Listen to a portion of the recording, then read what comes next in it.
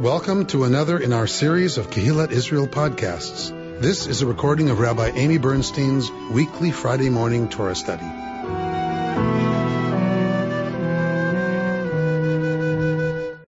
We are beginning Genesis because we are beginning our cycle of reading again. We always finish at Simchat Torah. We read V'zot HaBracha, the last parsha of the Torah, at Simchat Torah, and immediately begin Breshit, Genesis, and then Genesis, we do the real study and reading of the first parsha of Genesis, the Shabbat immediately following Simchat Torah. So we are, last week we did a little bit of the Garden of Eden stuff. So Mehmet, that's what you missed. And talked a little bit about the tree of knowledge between good and evil. We talked a little bit about the tree of life, two trees in the garden. We studied midrashim that suggest it was the same tree, which is a very interesting midrash. But as Tamar Applebaum, who brought that teaching, I sent you the video of her teaching, and she's the one who said, she brought the Sfat Emet, who said, a different teacher who said that it was the same tree. But she also said to us that there are many midrashim that say we picked the wrong tree, that when we ate from the wrong tree. That had we eaten from the tree of life, right, things would have looked a little different. And that we had the opportunity to eat from both, right, but chose to have the world that we have instead of what was possible. Anyway, lots of wonderful stuff around that. We are going to the next parsha, which is Parshat Noach.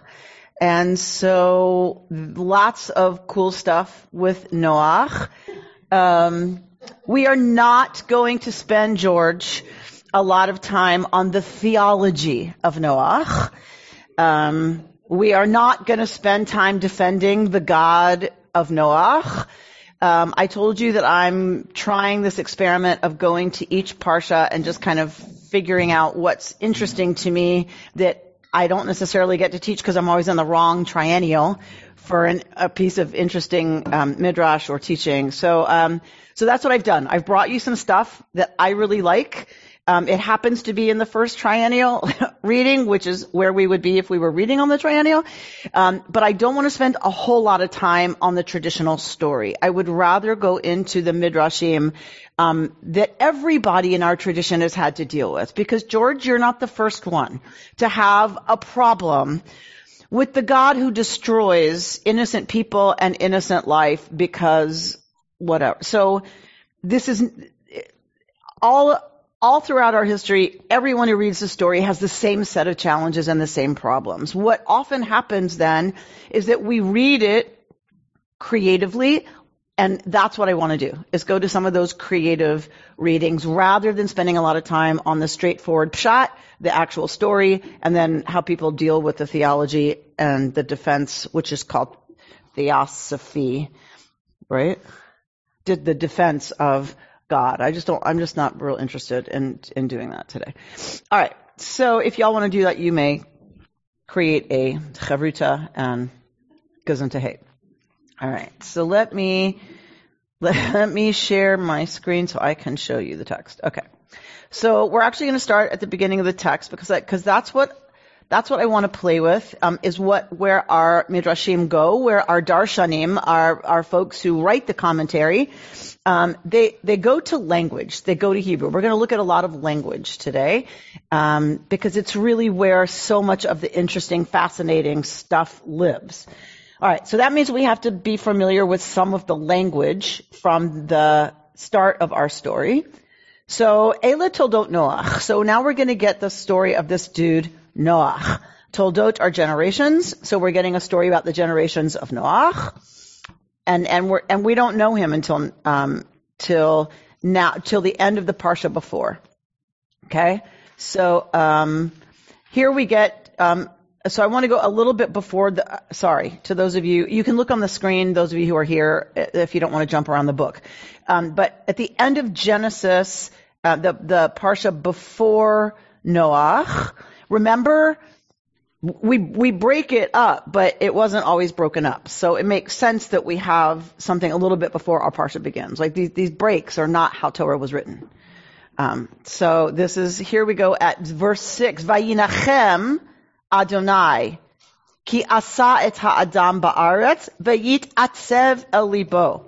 So, Vayinachem Adonai ki asa et ha'adam. God regrets having created the earthling, ba'aretz, on the earth. Vayit'atzev et el libo. And God's heart is sorrowfied. 6:6. So notice Vayinachem. So do you see this Hebrew word, Vayinachem? That's God regretted. Okay, you don't have to know Hebrew. You don't have to be able to read this. Do you see this? Yes? This is why you can't do it all in translation. Okay? So you don't have to know Hebrew to notice that the nun and the chet of Vayinachem is the same as Noach. These are the same two letters. N-ch. N-ch. N-ch. All you do is change the vocalization. So Noach, Vayinachem. This is on purpose.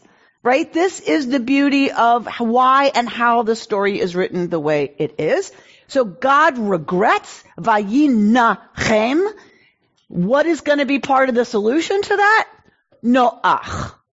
This guy, Noach. So Vayinachem, I wondered why this story began here so quickly after the creation. And that's why, because God regretted. Well, that doesn't explain temporally why it happens here. It's 10 generations from Adam to Noach. But in the Torah, it's happening very quickly. No, it's 10 generations. Did we get a story of those 10 generations? We are told, it's Torah's very terse on a good day. So once upon a time, and then the queen's great-great-great-grandchildren, you don't have to spend a lot of time talking about those to know, okay, well, we've jumped to now it's the great-great-grandchildren's time, and now the story's going to continue. So we assume the 10 generations that have gone through. Okay. Correct. So 10 generations is a thing. They're named in Genesis 5. The so generations we get a list. After Adam. So we get a list. Thank you, Richard. So people know, okay, it's been and here we are at the story of this dude, Noach. All right, so God is going to emche et ha'adam asher barati. I'm going to destroy, blot out, wipe out the earthling from the face of the earth, this earthling that I created. All right, now look at verse 8. V'noach, this is the disjunctive of, not the conjunctive of. V'noach, but Noach, matza chen be'enei Adonai. But Noach found favor in the sight of God. You don't have to speak a lot of Hebrew. I'm going to change the final nun to what it looks like there. Noach matza chen be'enei Adonai. Noach found chen. Same two letters, just flip them. What is chen? Grace. So the Rabbi Amy, we cannot see what you are writing on the board. Okay. Look at verse 8. Look at the first word. V'noach matza chen. See that first word and the third word, they are the same letters. The first word, Noach, and the word chen are the same letters, chet and nun. For those of you who don't read Hebrew, it's a little confusing in the text, which is why I wrote it on the board that you can't see, because it's a final nun. And so it doesn't look the same, but it's the same letter. So chen and Noach. Chen is the I don't know what you say, not a palindrome. That means you read the same thing both ways. So chen is, No, because anagram is whatever. Chen is the reversal. You read Noach backwards, you get chen. That is not an accident. Right? So once again, I want us to be a little familiar with the language so then you can understand where our commentators are going to go. Eile toldot Noach. So here are the generations of this dude Noach. Noach ish tzaddik tamim haya b'dorotav. So Noach is an ish tzaddik. He is a righteous person. Tamim. Barry can expound on what tamim is. Tam is it means like simple, but simple in the sense of pure. So you go to a Jewish headstone and you often see ish tam, a pure man, a simple man. It does not mean simple, like uncomplicated, meaning this person wasn't bright. It means uncomplicated in that they don't have a lot of hidden agendas, right? Like they're very straightforward. So this is Tamim haya b'dorotav, in his generations. So that's a lot of places the rabbis go, is in his generation, meaning not in general for all time, just given his generation, he is what we would consider righteous and pure. Torah study out there. Not forever in every generation. All right, Barry, did you want to say something about Tamim? If so, unmute and speak, please. Yes, I wrote in the chat also that Tamim could also mean perfect, flawless. When we talk about time, Shana Tamima means a complete year. Okay. So he's adding depth to this idea of Tamim, that it's perfect. But in modern Hebrew, it just means naive. Right. Ishtam, kind of a simpleton, right? So Ishtam, we don't use it, right? We don't use it in modern Hebrew so much as a compliment anymore. Right. Yeah, so don't. Right. Okay. So, Vayoled Noach Shlosha Banim. Noach has 3 sons, Shem, Ham, and Yafet. And so the earth was corrupt before God, and the earth was filled with Hamas. We've had this conversation before. The earth is filled with Hamas. The rabbis want to talk about what exactly is Hamas, and there's lots of interpretations. It is definitely a kind of violence, lawlessness, Hamas, and that's why Hamas is named Hamas, because that's what they want to create, is a sense of it's all lawless and chaos and you should be terrified. That's what terrorists are in the business of, is making people afraid because there is no law. You're not safe. So there is so much Hamas that God decides that this just is intolerable. The land is filled with it. How does land get filled with what human beings do? This is the biblical worldview. That when you behave a certain way, it goes into the ground. It goes into the earth itself. Vayar Elohim et haaretz v'hinei nishchata ki hishchit kol basar et darko al haaretz. So God saw how corrupt the earth was, because all the basar, all the meat, all the flesh had corrupted its ways. And God says to Noach, the end of flesh has come before me, because the land is so filled with Hamas before them, and so I'm about to destroy the earth. Is there commentary on the fact? It seems like the sin here on the earth is how people are acting towards each other, not towards God. I mean, other than they're supposed to be nice to each other. But the sin is not that they're not sacrificing or whatever to God, but how they treat each other, which is, for me, is just an amazing basis for what this is all about. Because it's about how we treat each other, and that's really what God wants. Well, that's later prophetic. God says, I don't want your sacrifices. I want you to be nice to each other. Okay.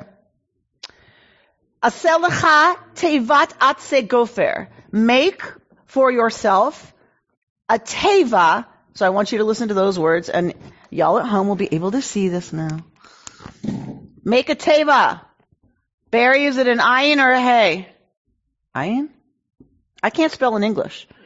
Barry, ayin or hey on teva? Hey. Hey. All right. Teva. What's a teva? What is he supposed to make? A teva. What's a teva? Yeah, thank you, George. See? You're supposed to make an ark. All right, so teva is ark. And he's supposed to make it out of atse gopher, trees of gopher. What is gopher? So I'm going to show y'all a trick. We're on Sefaria. This is where I'm showing you the text from, is from Sefaria. Watch this. Ready? Magic.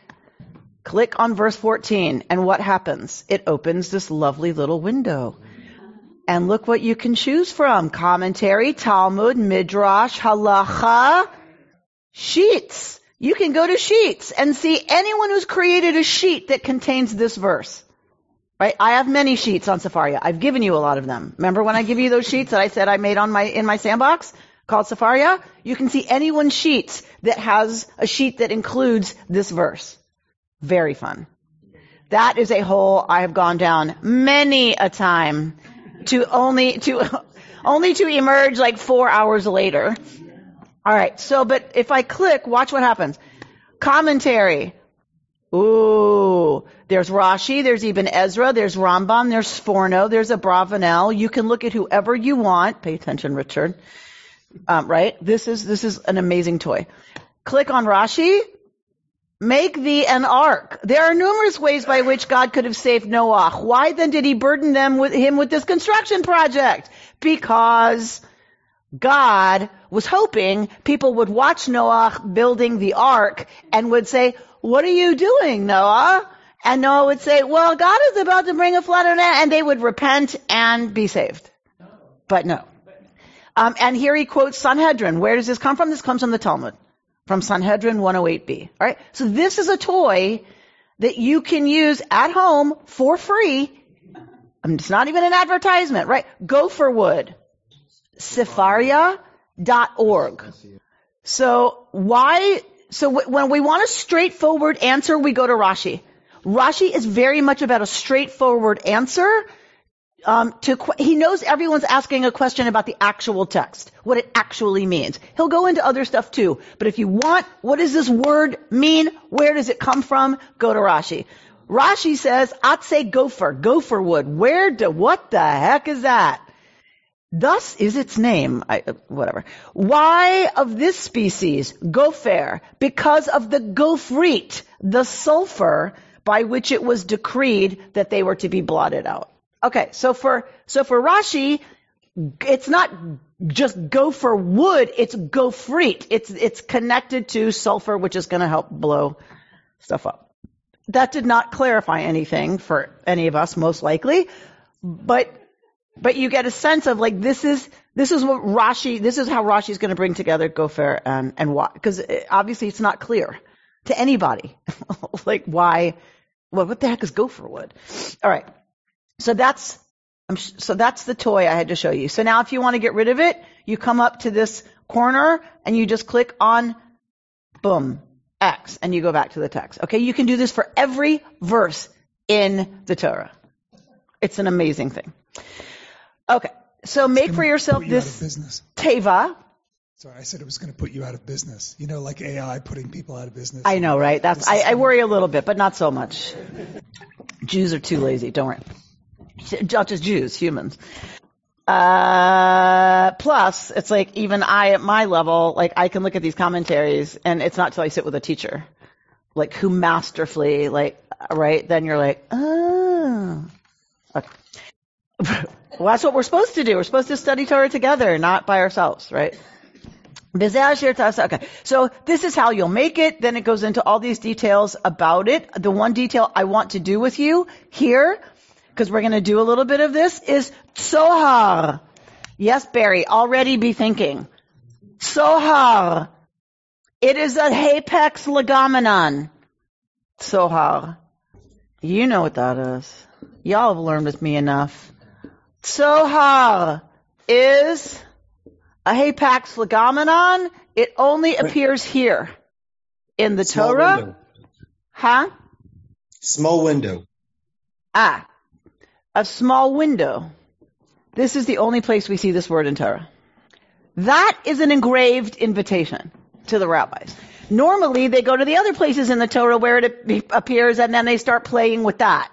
With a hapax legomenon, you can go cuckoo pants because there's no other, it's not used anywhere else. So if you're not going to go somewhere else in Torah to figure out how do we get window from this root, well, you just start going to other places we have words that sound like this. And that's where we're going to go a little later. All right. So you need a tzohar in the teva, right? You need a tzohar in the teva. We're just going to stop there. All right. Then God says, I'm going to bring a flood. Everything's going to perish. And then God says, what? Y'all, uvata el hateva. You're going to come to the teva. Now, do you remember when we had this conversation, come unto Pharaoh? Do you remember that conversation? Why didn't it say go to Pharaoh? Right? So the rabbis have beautiful commentary on Moshe first has to come unto Pharaoh. Right? The Pharaoh that exists within Moshe. Right? Or God says, I'm not just the good and groovy stuff. I'm everything. I am reality, capital R, which means I am also Pharaoh. So, okay, so there's this lovely commentary. The same question can be asked here. And you will come into the ark. Is God in the ark? That God should say, come into the ark? Why doesn't it say, and you'll go into the ark? Okay. So we'll look a little bit at that too. So you're going to come into the ark, you and your children and your wife and your sons' wives, right? And you're going to take two, in this version, two of each creature. There are two different Noah stories. We did that one year. We're not doing that this year. In this version, it's two, male and female from everything, right? And you are going to take food that you're going to have to store and keep for them because they have to be kept alive on the ark. And Noach did what he was told because that's what Noach does. Just as he was commanded, he did. Okay. Now we're going to see at chapter 7, verse 1, Vayomer Adonai leNoach, and God says to Noach, Bo ata v'chol beitecha el hateva. Come, you and all of your household into the teva. Ki otcha ra'iti tzaddik, because in you I have seen righteous, that you are righteous, lifanai, before me, in this generation. Okay. And I was going to say any questions, but of course there are. Yes. I was going to ask you, is there a similarity? I guess if I had your gizmo, my computer here, I'd look it up myself. But I'm still sort of stuck in the desert. I haven't quite. You're still stuck where? I'm still stuck with the children of Israel. I mean, you're stuck in the desert. In the desert because we just started the new chapter. So right. I'm still a little. So you're still shifting. I'm still shifting, but what's clear is that when they build the Ark of the Covenant, a different ark, it's a devotional act and requires a lot of labor. Building this ark is also a kind of devotional act. It may be out of fear or not quite, but it also, that's a big thing he's building there. And I was just wondering if there's any discussion about the similarities between the two arks and the devotion of building them. And lovely. That's a lovely midrash that I would love for you to write. The reason there's not more classical midrashim is because there's no relationship in Hebrew. That's what I was. Ark is the English translation. They do not relate. I'm sure in English it's because they're both a container made out of wood or whatever, but in Hebrew, that the wordplay isn't there. Yeah. Okay. So there isn't a lot. We're going to look at the word plays on Teva right now and Tzohar because it's just so gorgeous and so fun and so wonderful. It's not there in Hebrew. Aron is the word, closet is the word for the Torah, is the word for the Ten Commandments. It's a closet. It's an Aron. It's not, the Teva is a word completely unrelated to closet. So in the Hebrew, it is bo, come unto. But why do you think on the translation, the English translation, they have go unto the ark? So I want you to answer that question. Why do you think they changed it in the English to go into the ark rather than come into the ark? Because they have not been here with you. Because they have not been here studying Torah with us. Very good answer. Right? Mic drop. So we're all laughing here. There's like a lot of us here and we're all laughing. So those of you at home who can't hear that. So Because I think with translation, you have a challenge. You have to decide which translation you want to use, because you have to decide on the agenda of the translator. So some people choose not this JPS translation because they want Davka to retain more of the sense of the Hebrew. Right? So I was just watching the beginning on Sefaria. You can watch it. There's an interview with Everett Fox, who just completed, I guess, a translation of Tanakh. And so the person who's in charge of Sefaria, my wonderful classmate at Hartman, Sarah Wokenfeld, was interviewing Everett Fox. And so why would I go by Everett Fox's translation?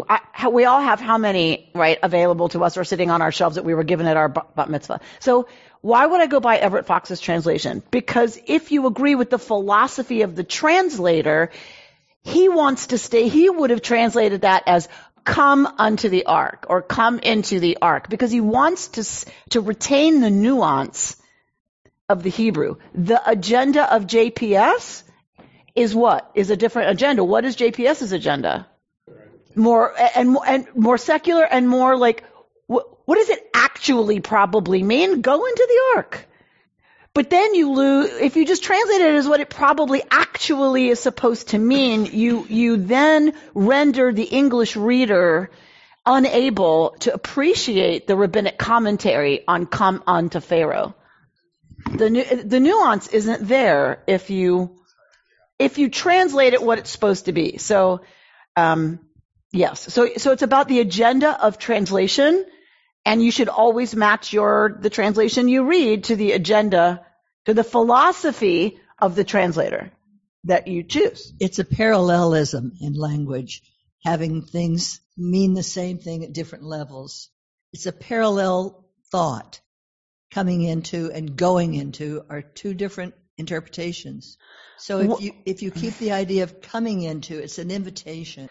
Okay, but what I'm saying is, that's already a read.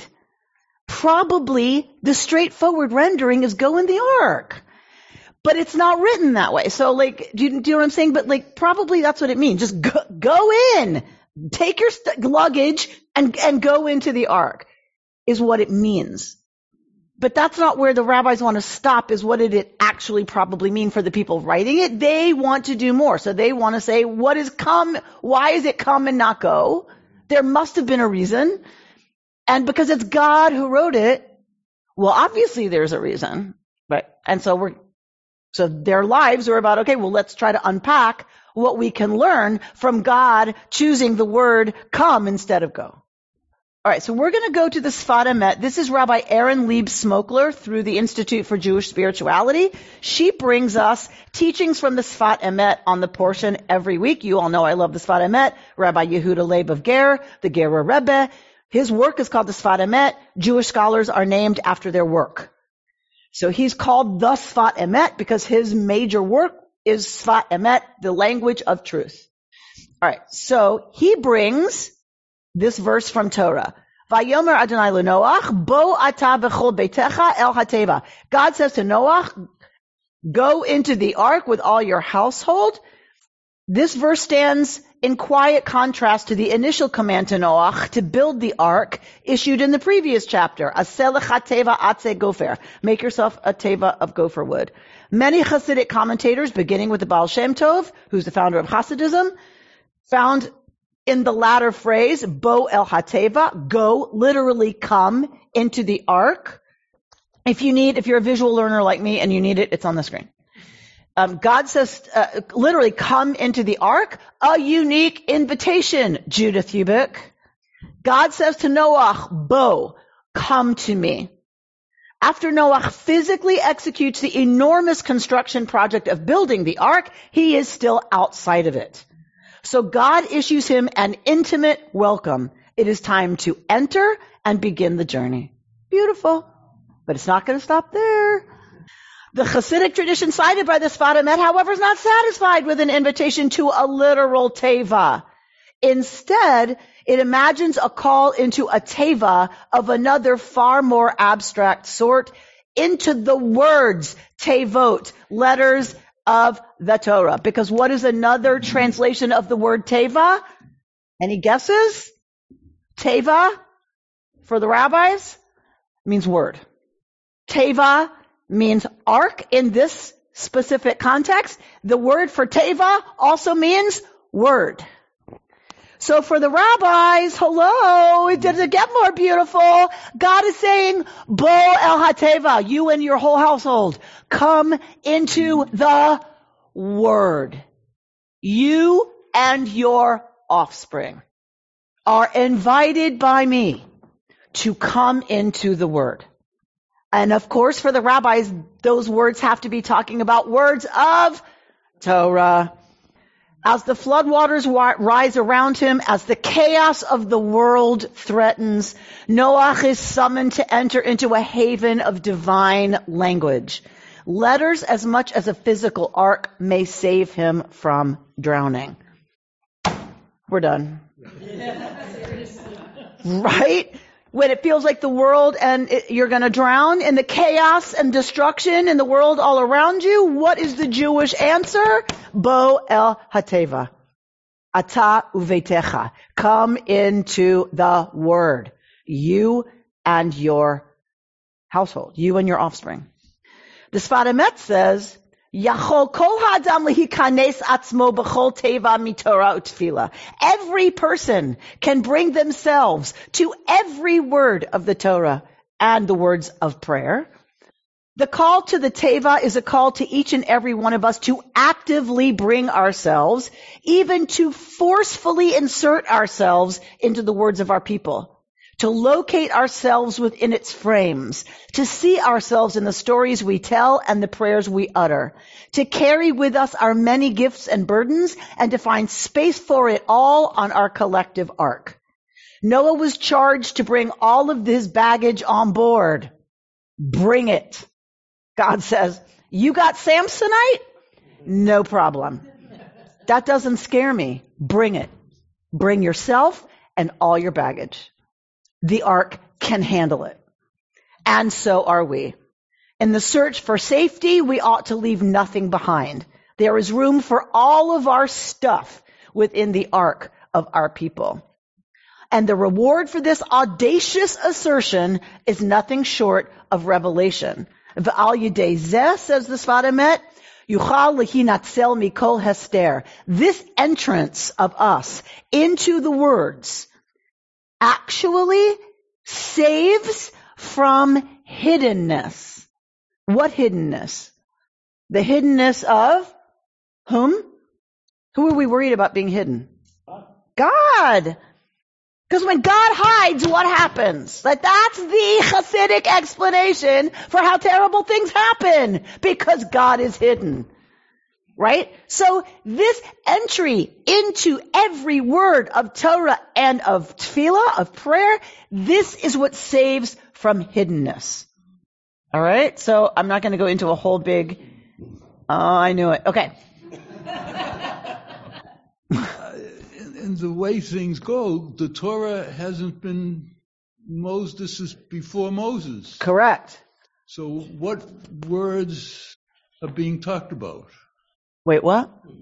There's no Torahs. Ein mukdam u'me'achar b'Torah, George. There is no early and late in Torah. It is not linear. For the rabbis, it is revelation. So you have to you can't say, well, this is before we got Torah, so how can it mean Torah? It's in the Torah. It obviously means Torah. Because it's in the Torah. And the Torah is God's revelation, right? But that's an exegetical principle. Ein mukdam u'me'achar b'Torah. There's no early or late in Torah. It's a really important exegetical principle to know, or else you make total sense. You just don't make sense to the rabbis.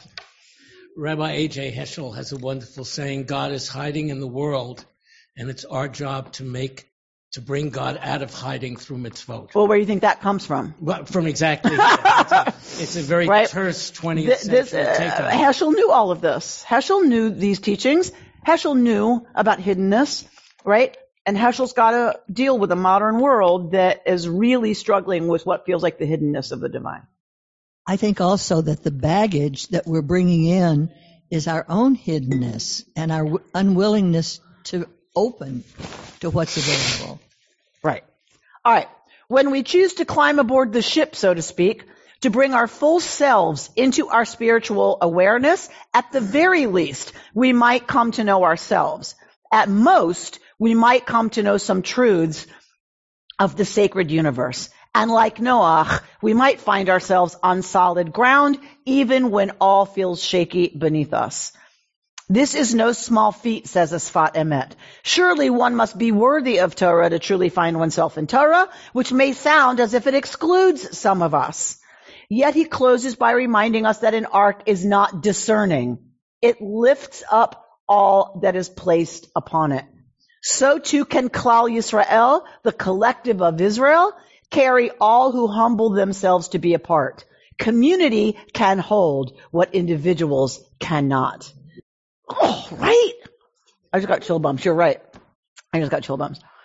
As we seek refuge from flooding, literal and figurative, may we be blessed to find safety in words and in one another. Rabbi Erin Lieb-Smokler, people, she's brilliant. A brilliant writer. So she's bringing the Sfat Emet, but she's bringing a modern, contemporary read of the teaching of the Sfat Emet. I think an incredibly beautiful piece. All right. David, you look like you're about to use the microphone. Because that's my job. I don't. That's my job. Right. Okay. No, I didn't want to keep interrupting you, but I was thinking about, the possibility, if God wants to destroy the world, there's plenty of systems Put it closer to your mouth so they can hear if you. God wants to destroy the world, there's lots of ways to do it. And the choice of a flood is an interesting one because the water is also, a lot of the rabbis talk about it. When they speak of water, it's also Torah. It's sort of synonymous with that. So I was just thinking about that. That flooding the world using water, which is usually a very positive sign in Judaism, is sort of an odd choice.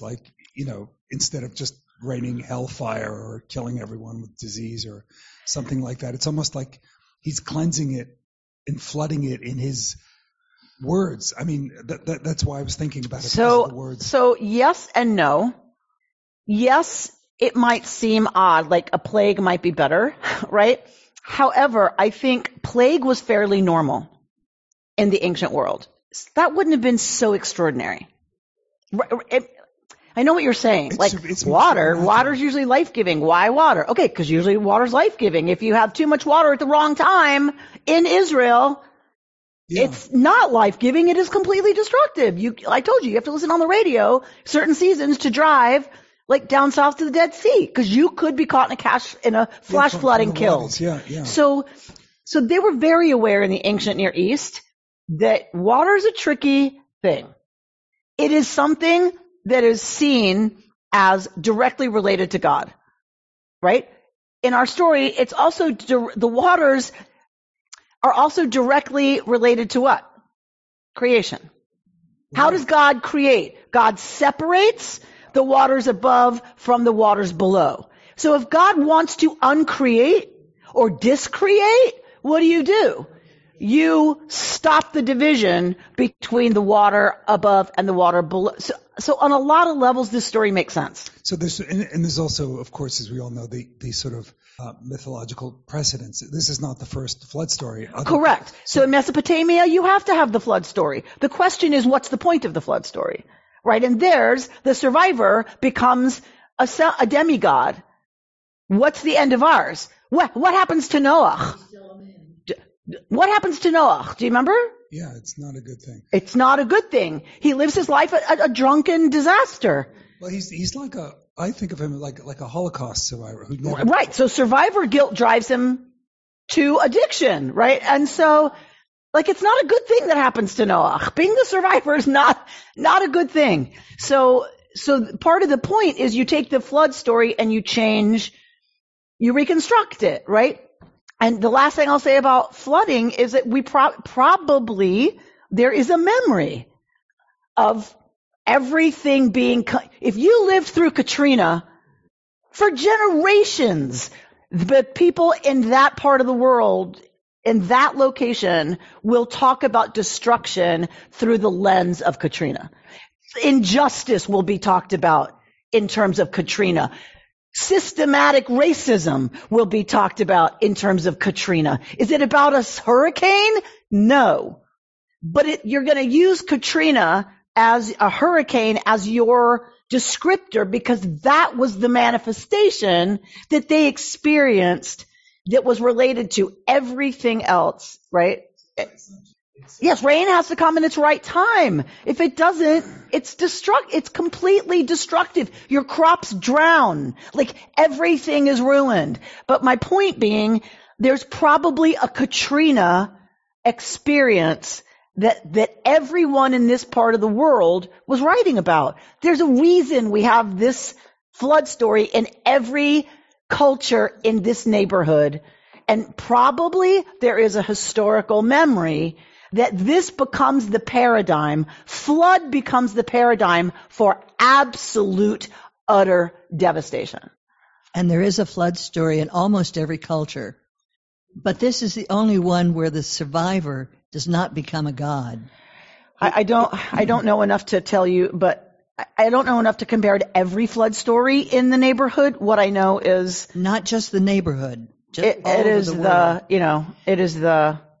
And I love David's use of the word tsunaminous. Okay, tsunaminous. So we're going to go to something similar to tsunami. Okay, so we're going to go to this piece about verse 16 of Genesis chapter 6 provides an example. He's talking here, the commentator, about the depth and richness of the Hebrew language as opposed to something like English. And I say this all the time. I was an English major at Northwestern. I love the English language. It is a beautiful, fantastic, amazing language. What makes English beautiful is nuance. This is not insulting English, this commentary, to say Hebrew is a language of depth and resonance. That is what makes it beautiful and rich and fabulous. English is just as rich and just as fabulous, but it's a language of breadth. In English, to be elegant, you want to be an elegant English writer or speaker, you need to find exactly the right word for blue. Azure, cerulean, peacock, right? English is about you take that word about blue and you put it on emotion. Right? It's a language of nuance. That is the opposite of what makes you an elegant Hebrew writer or Hebrew speaker. Because Hebrew is a language of depth. What resonates in every three-letter root. Noach and Chen. That is the beauty of Hebrew, right? That Noach is Chen backwards. Noach is grace spelled backwards. That's the beauty of Hebrew. And that's what makes you a really good Hebrew writer, is that you write in a way that has all of these cross references that make you go, huh. Because the writer's not just talking about a dude and God's grace. They are not separate. Right? In the Hebrew language. Okay. So that's what he's going to do here with Tzohar. So God commands Noach to build a skylight, a cubit wide, which is about 1.5 feet, at the top of the ark's slanted roof. The term in Hebrew is Tzohar Lateva, right? A Tzohar Lateva, for the Teva.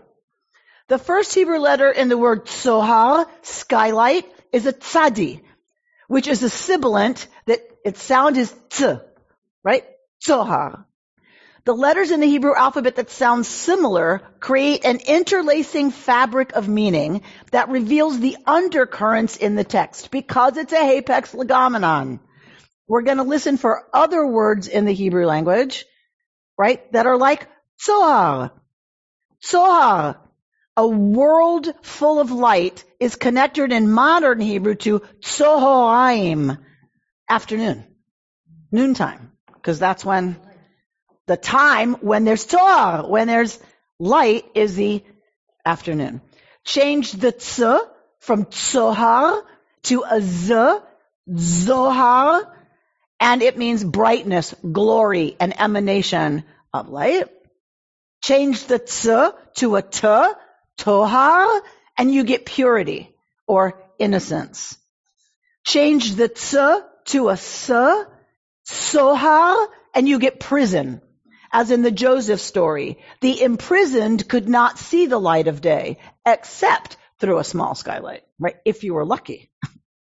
What was Noah's Ark? A prison in which human decadence shut out the light of day, a time of innocence and renewed purity, a receptacle for the vision of an Abraham who would soon revolutionize human consciousness. There's more.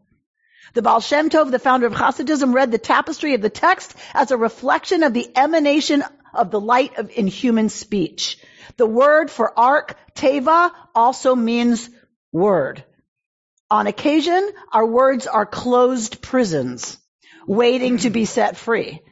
On occasion, there are arks housing thoughts. They are our arks housing thoughts, emotions, and the visions of our souls, carrying the fullness of our being on a stormy sea, in search of shelter, in the depths of personal meaning, or in a gift to someone that human speech can express.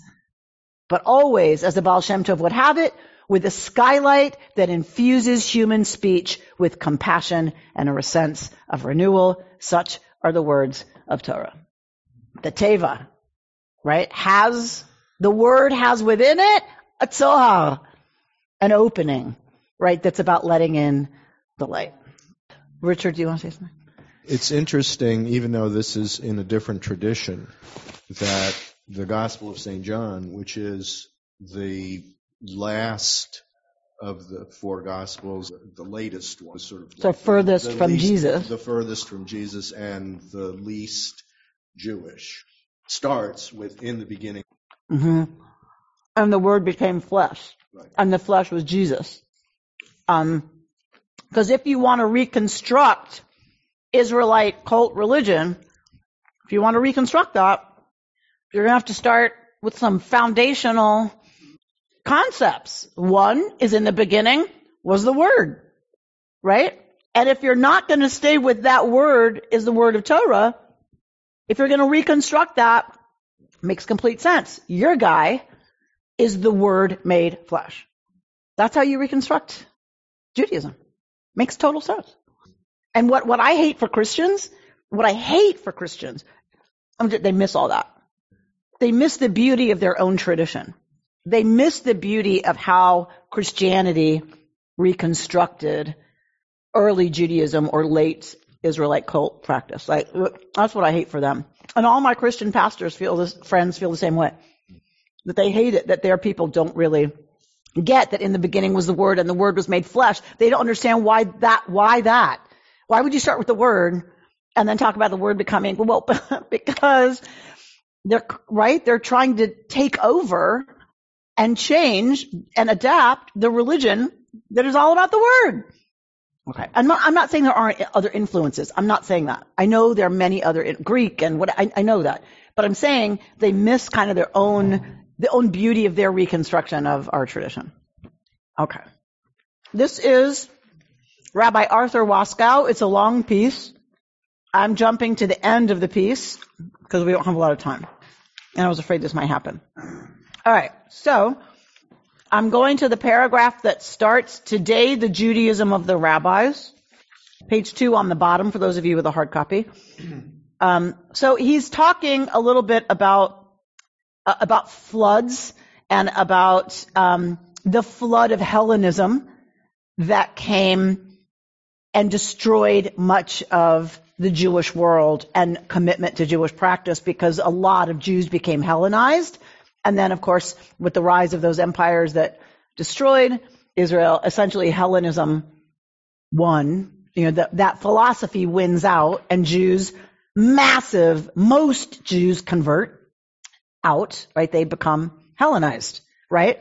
So when the great flood of Hellenism washed away the world of ancient Israel and the whole of the Mediterranean basin, right? So he's talking a lot about that. But I want to go to, and so I encourage you to read it. He says, today, the Judaism of the rabbis, meaning what the Judaism of the rabbis is what allowed us to survive the Hellenization of the Mediterranean basin and Israelite cult practice, right? What saved it, as we all know, was Rabbinic Judaism, right? So he's saying today, what's going to save the Judaism of the rabbis? Because that's in trouble. Today, the Judaism of the rabbis has been flooded by modernity, as the Judaism of the Bible was flooded by Hellenism. The economy, the polity, the science, the philosophy, the system of self-defense that embodied Rabbinic Judaism's encounter with God has been washed away. Meaning all the circumstances that gave rise to Rabbinic Judaism being a good answer are gone, washed away by the flood of modernity. It is time, he says, for another great immersion in God. Drawing from the mikveh of our rebirthing, another great reinterpretation, another Talmud. Like the Talmud was the rabbi's teva. It is time to digest modernity without being swallowed by it or vomiting it out. It is time to renew Judaism in the light of the full equality of women and men in shaping what Judaism is to be, in the light of our realization that spiritual paths like Buddhism, Sufism, the spirituality of indigenous peoples bear truths that we can learn from, in the light of our discovery that God and history seem to have given Abraham's other family as deep a stake in and love for the land of Abraham, as they have given us. Encompassing all these, we must renew our teaching in the light of the danger that the story of the flood is no longer just a fairy tale for children. For in our generation, human technology is posing a profound danger to the whole texture of life on earth, including us earthly humans, human earthlings, so that for the first time in human history, there is a real danger of a flood of fire and smoke that could shatter the web of life on this planet. For we have accomplished the great task that Torah set before us, earthy humans, as we hovered at the edge of Eden. Be fruitful, multiply, fill the earth, and subdue it. We have filled the earth and subdued it. Where shall we find a Torah for the next turn of our ageless spiral? The Eden of Genesis was the Eden of childhood. Where is the Torah of Eden for grown-ups? Perhaps it is in the Song of Songs, which teaches us endless seas and floods, torrents and rivers never put out love's infinite fires. Shall we choose the fires of love or of destruction? The fire, the cloud of smoke that rises from the Amazon, that fire is our warning. We need to learn the name of Noach's wife, which is Na'amah. Na'amah, comfort, and listen to her teaching. We need to learn the teaching of all the sages, of all the other peoples who, according to the Talmud, knew when the flood had descended on the earth. What God needed to do after contemplating the flood, we need to do before it happens. We need to reinterpret our Torah so as to give new life to Judaism, to the human race, and to all life that lives beneath the rainbow sign. That is what the rabbis did to save us from the flood of Hellenism. But just as the rabbis entered a different teva, so must we. Right? What is this new teva we must enter? To our ears, the same old teva. To our eyes, a different teva, spelled with different letters. So he talks about we're an oral people, right, as well as oral. Because the word teva spelled differently means nature. Have you had sandals made by a company that spells its name T-E-V-A? Teva! It means nature. So he's saying, don't hear when it's an oral story, Teva. Instead, hear Teva. Right? Where the ancient rabbis perforce withdrew from Teva, here meaning nature, we must re-enter Teva, now far more conscious and more loving than before. We must enter new aspects of our bodies and the body of the earth around us, new dances, new musics, new sexual ethics, new eco-kosher ways of eating, not only food, but also the rest of what the earth gives us, coal and oil, wood and paper, new ways of healing our societies and our relationship with the earth, a new teva to save us from the rising flood. Amen, hallelujah. Amen, hallelujah. That's where this story for me winds up being the most powerful and the most meaningful, is around we now are the ones doing the destruction. So what is the demand? What is the command of our tradition, given that we are now the destroyers. We don't need to worry about the theology of God the destroyer. Feh. We don't need that. Who needs God? We're doing it. Right? We have the capability. We have nuclear capability. We have the capability and are destroying life on the planet. That is, for Waskow and many others, that is the call of this story now. How do we enter both the Teva, the word, the teachings, the things that will save us from flooding, that's the destruction happening all around us, which I think every time I turn on CNN anymore, right? Like, you can't spend too much time in these Tevot, in these words. A little bit, and then you have to withdraw. And you need to spend time in other Tevot, because that's what's going to save me from the feeling that it's all going to hell in a handbasket. Because that's not helpful. Me walking around stressed out and anxious doesn't help anybody, right? So I need to spend time in other words. In what words? Well, obviously, words with y'all of Torah, words of poetry, words of good fiction, words of philosophy, Hartman words that help me think differently and approach differently, words of, love to my kid, that help me remember, okay, soften, right? So that, and this idea that the rising flood, are we saved? We have to enter the ark of our tradition, and that means we have to reconstruct it for our time. That is our work here, people. You've